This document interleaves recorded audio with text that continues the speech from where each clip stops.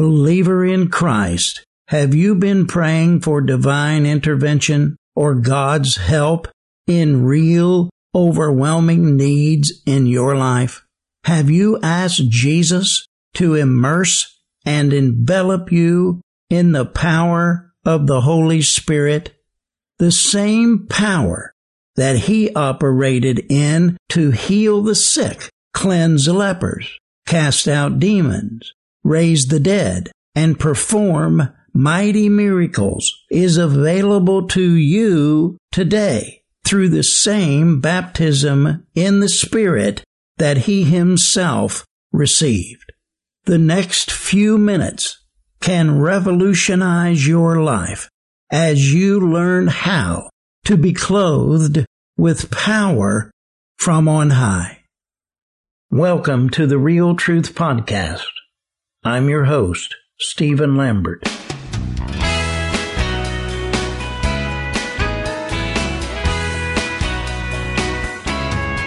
In an hour when deception and apostasy is rampant on earth, the need for proclaiming the real truth has never been more desperate. Jesus prophesied, "An hour is coming and now is, when the true worshipers will worship the Father in spirit and truth. For such people the Father seeks to be His worshipers. God is spirit, and those who worship Him must worship in spirit and truth." Proclaiming the real truth of the written and Rhema prophetic Word of God that He is revealing in this hour is our goal. Affecting real change in the hearts and minds of believers in Christ in order to fulfill the purposes and plans of God is our purpose.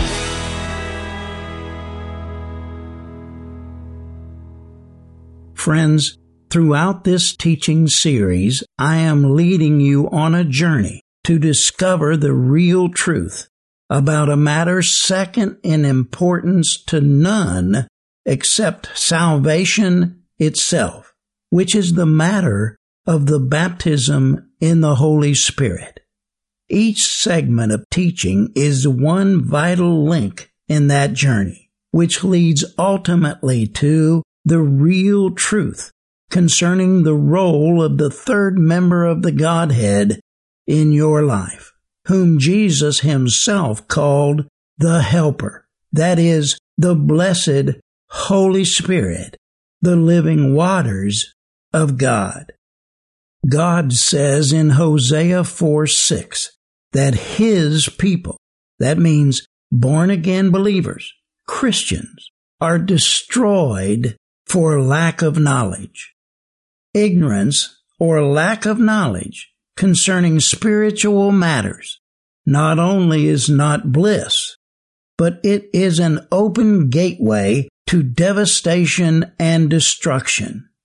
Jesus taught that the knowledge of the truth sets free, which inherently means that what you do not know of the truth will keep you in bondage.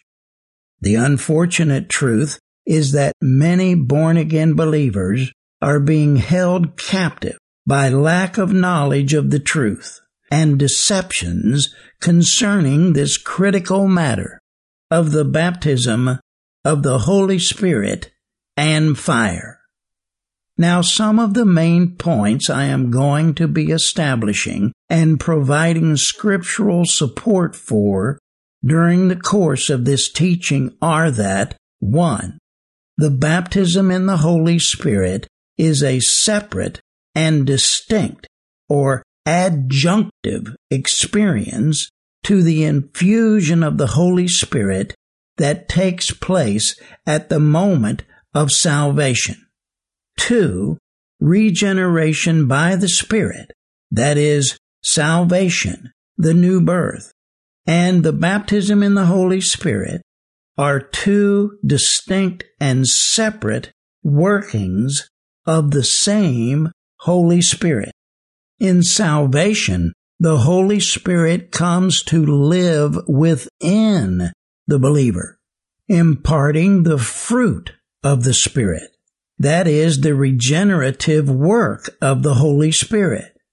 In the baptism in the Holy Spirit, the believer is enveloped by or immersed in the Holy Spirit.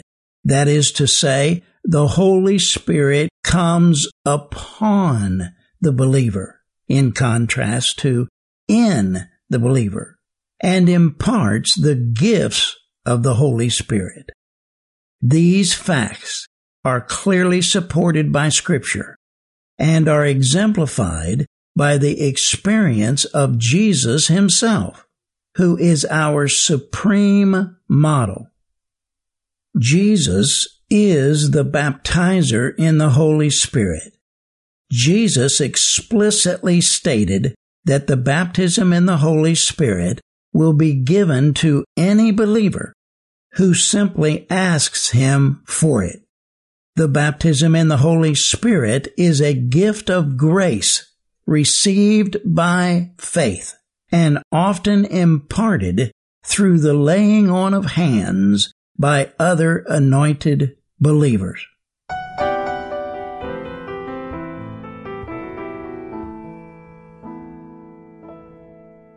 Continuing with establishing the point that Jesus himself was baptized in the Holy Spirit and thereby became the baptizer in the Holy Spirit, let's look at another passage of Scripture, which is Acts 2:33. This passage of Scripture comes on the backdrop of what happened on the day of Pentecost, which was that the Holy Ghost came in the form of a mighty rushing wind, filled the whole house where the disciples were, and there appeared unto them, it says in verses 3 and 4 of Acts chapter 2, there appeared unto them tongues as of fire, distributing themselves, and they rested on each one of them, and they were all filled with the Holy Spirit, and began to speak with other tongues, as the Spirit was giving them utterance. And when the devout Jews who had traveled from all over the world to Jerusalem for the feast of Pentecost heard them speaking in the various native tongues of the regions and nations they were from, some began mocking and accusing them of being inebriated from new wine at this early time in the morning. And the Apostle Peter then, after some considerable time had passed, we don't know how long, but he eventually, quote unquote, stood up, the account says. Probably he stood up because he wasn't standing up previously. Probably because he couldn't stand up.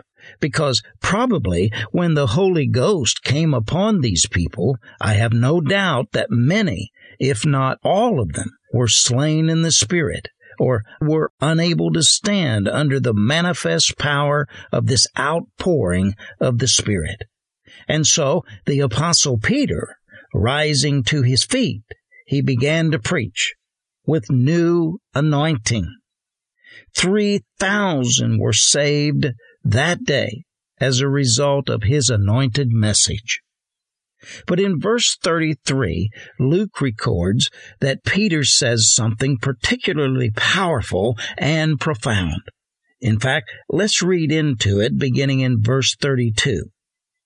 This Jesus God raised up again, to which we were all witnesses. And that's what the power of the Holy Ghost is all about. Jesus said that, you shall receive power to be my witnesses.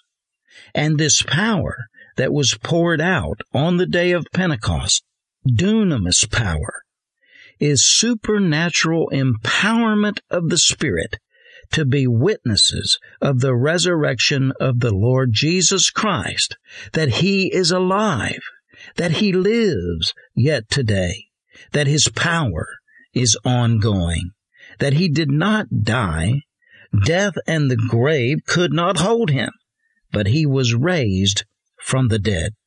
Then in verse 33, Peter said, therefore, having been exalted to the right hand of God, and having received from the Father the promise of the Holy Spirit, He has poured forth, He, Jesus, has poured forth, this which you both see and hear.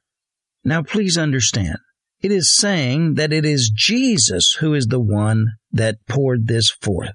Remember that John the Baptist, the original Baptist, said, "As for me, I baptize you with water for repentance, but he who is coming after me is mightier than I. He will baptize you with the Holy Spirit and fire." Matthew 3:11. And that is exactly what occurred on the day of Pentecost. Notice also the fact that it says here in this verse, "Therefore, having been highly exalted to the right hand of God, and having received from the Father the promise of the Holy Spirit."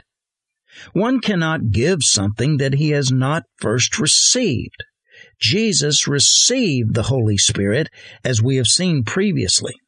We have seen that Jesus was himself baptized in the Holy Ghost, and that, therefore, gave him the authority and capability to baptize others in the Holy Ghost. And it was Jesus himself, Peter said, who had poured out this Dunamis-Power after he had ascended on high and after he had sat down at the right hand of God. This outpouring, then, was a work of Jesus. It was a part of Jesus, for he is the baptizer in the Holy Spirit.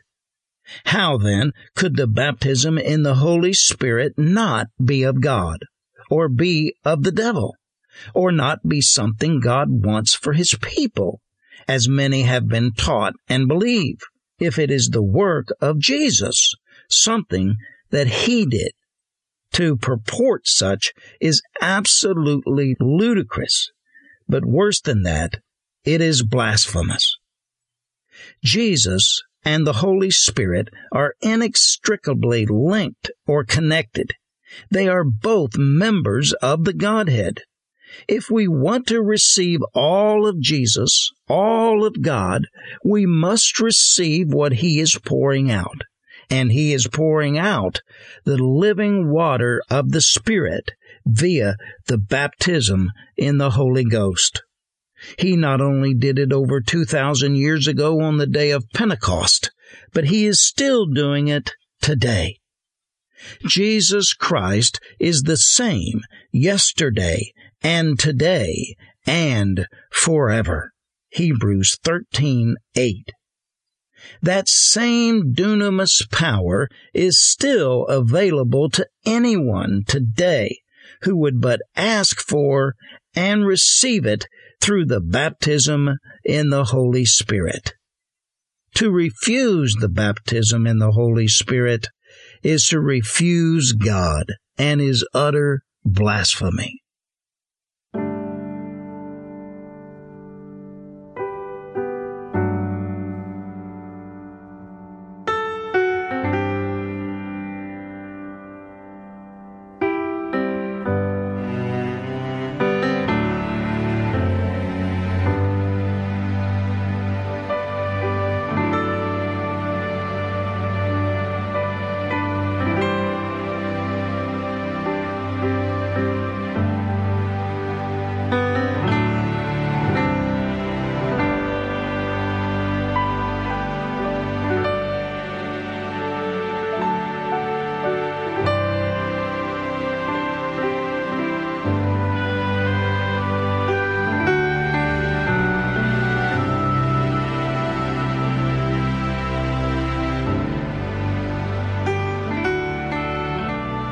Are you enjoying this podcast? Would you take just a minute to think about all the precious resources it takes to produce and make available a resource such as this?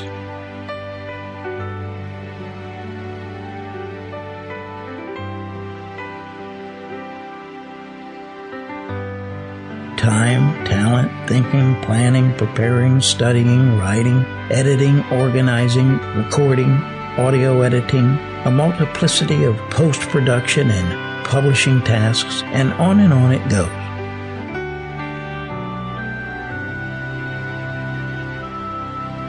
The big professional news and media companies employ 10 to 20 people to produce a presentation such as this podcast at a cost of hundreds of thousands of dollars.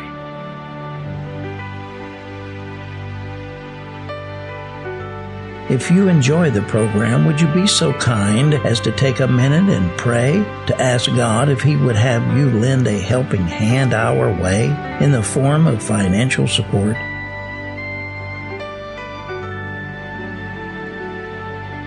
In about 30 seconds, you can donate at paypal.me/SLM Inc.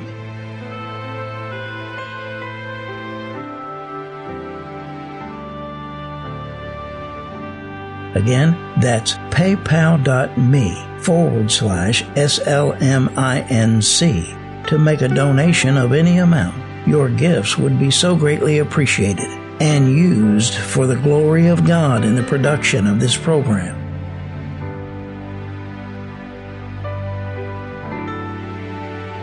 Thank you, and may the Lord bless you abundantly for your generosity and graciousness.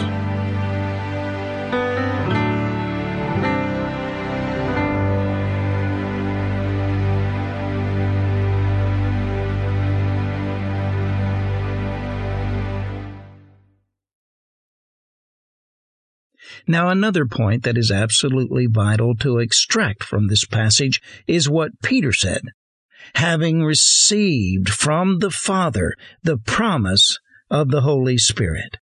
Many Bible expositors try to teach that the baptism in the Holy Spirit and the work of the Holy Spirit in regeneration are the same thing, or that they occur at the same time, or other variations of that hypothesis. And they will put their own humanly invented spin on Acts 1:4, where it says, "And gathering them together, Jesus commanded them not to leave Jerusalem, but to wait for what the Father had promised." And they will say that what it was that the Father had promised was the Holy Spirit in salvation, that salvation is the promise of the Father.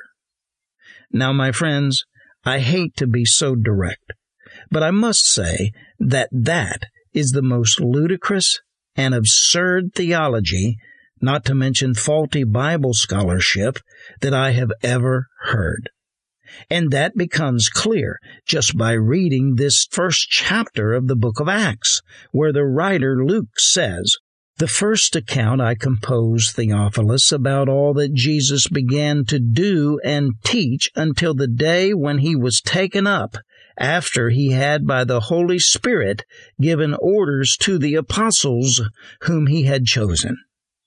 And in his first account that he is talking about, which is the Gospel of Luke, he says in chapter 24, beginning in verse 45, "Then he opened their minds to understand the Scriptures, and he said to them, Thus it is written, that the Christ should suffer and rise again from the dead the third day, and that repentance for forgiveness of sin should be proclaimed in his name to all the nations, beginning from Jerusalem. You are witnesses of these things. And behold, I am sending forth the promise of my Father upon you. But you are to stay in the city until you are clothed with power from on high." Now, as Luke said in the book of Acts, this is talking about right before Jesus ascended on high. Prior to that, when they were in the upper room, is when the apostles and the other disciples were born again. They were infused or filled with the Holy Spirit, receiving the regenerative work of the Holy Spirit in salvation, not on the day of Pentecost, but on the evening of Resurrection Sunday, which many refer to by the pagan assignation of Easter Sunday. Churches and Christians make such a to-do of celebrating the resurrection morning on what most of them call Easter, when some of the disciples went to the tomb and found the tomb was empty, just as Jesus prophesied it would be, that few recognize or even know what happened subsequently that day and evening, which is even more significant and miraculous. Outside the empty tomb, when Mary finally recognized the person talking to her, who she had presumed to be the caretaker of the tomb, was actually Jesus, she attempted to embrace him. But Jesus said to her, "Mary, touch me not, for I am not yet ascended unto my Father." John 20:17. He would not allow her to touch him because he was now the true high priest. All the thousands of years of surrogate Hebrew high priests typified, who would momentarily on that Resurrection Sunday ascend into heaven to present himself to God as the ransom for our redemption.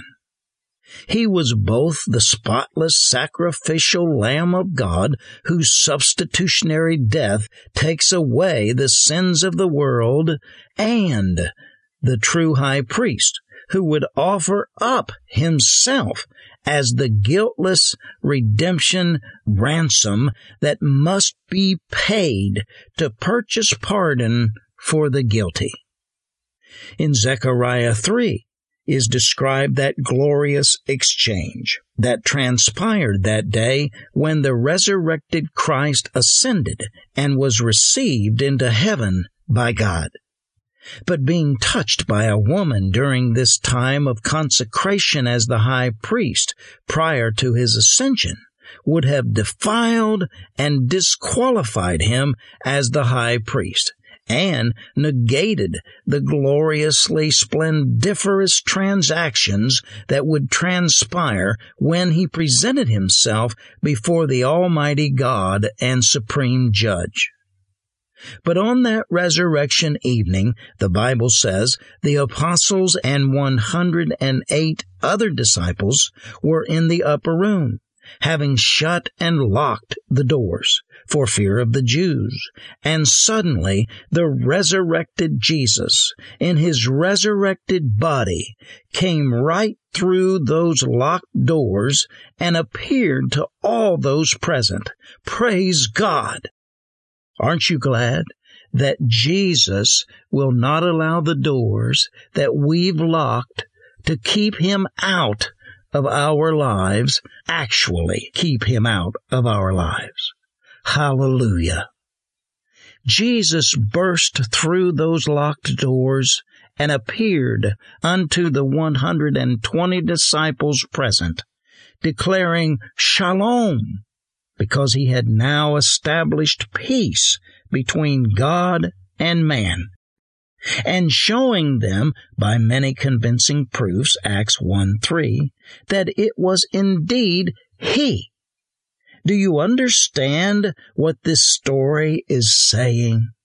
It is saying that the first word out of Jesus' mouth when he returned to earth after having offered himself to God as the ransom for our redemption was peace, because he was declaring that all was now well.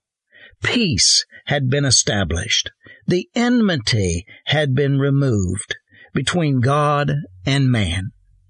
God's righteous and just wrath against wicked sinners, you and me and every person ever born except Jesus, had now been appeased once and for all. Finally, then, he breathed upon them and said, "Receive ye the Holy Spirit." John 20:22. It was at that moment that these first disciples received the Holy Spirit in regeneration for the first time, as Jesus infused it into them.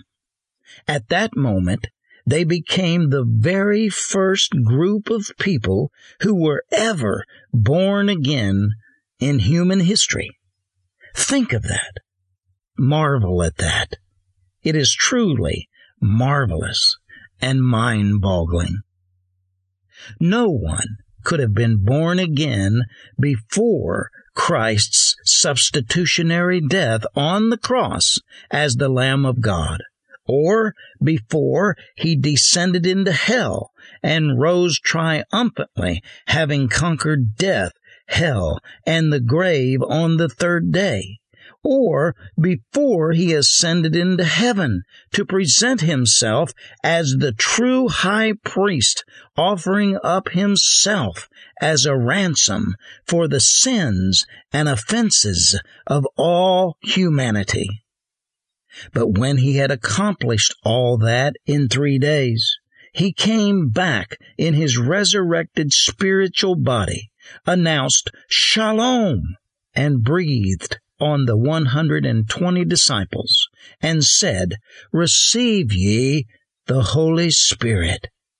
At that moment, these disciples, all of them, were instantaneously born again and received the regenerative working of the Holy Spirit. But it was after all this transpired that Jesus was saying to the apostles and the other disciples, "I am sending forth the promise of the Father upon you.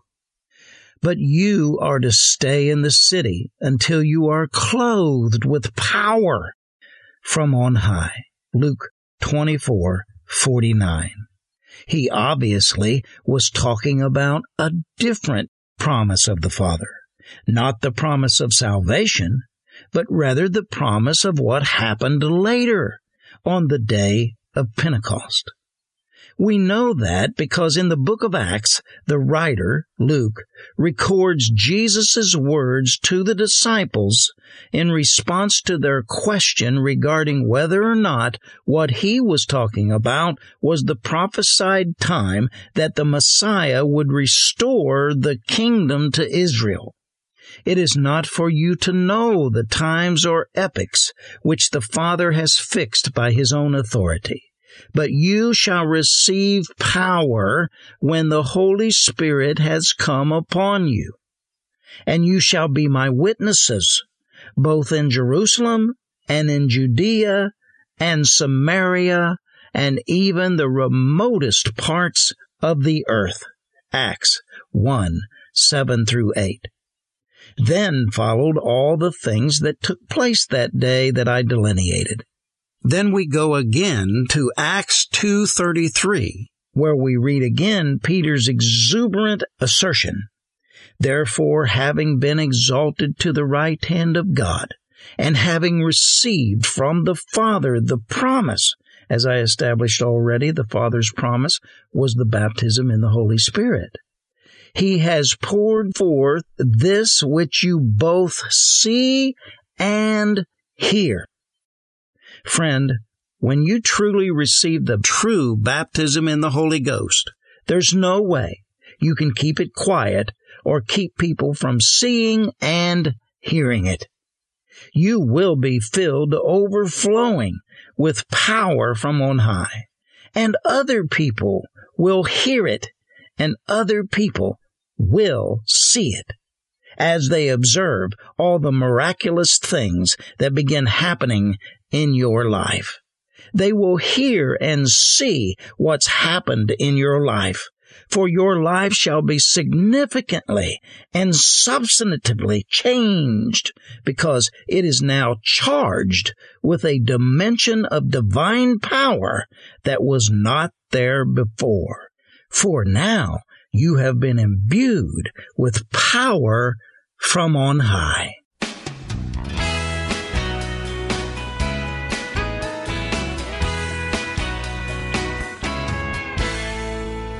Thanks for listening to this episode of The Real Truth. I'm Stephen Lambert. Please subscribe to the podcast, share with your friends, and visit realtruthradio.com to join our mailing list.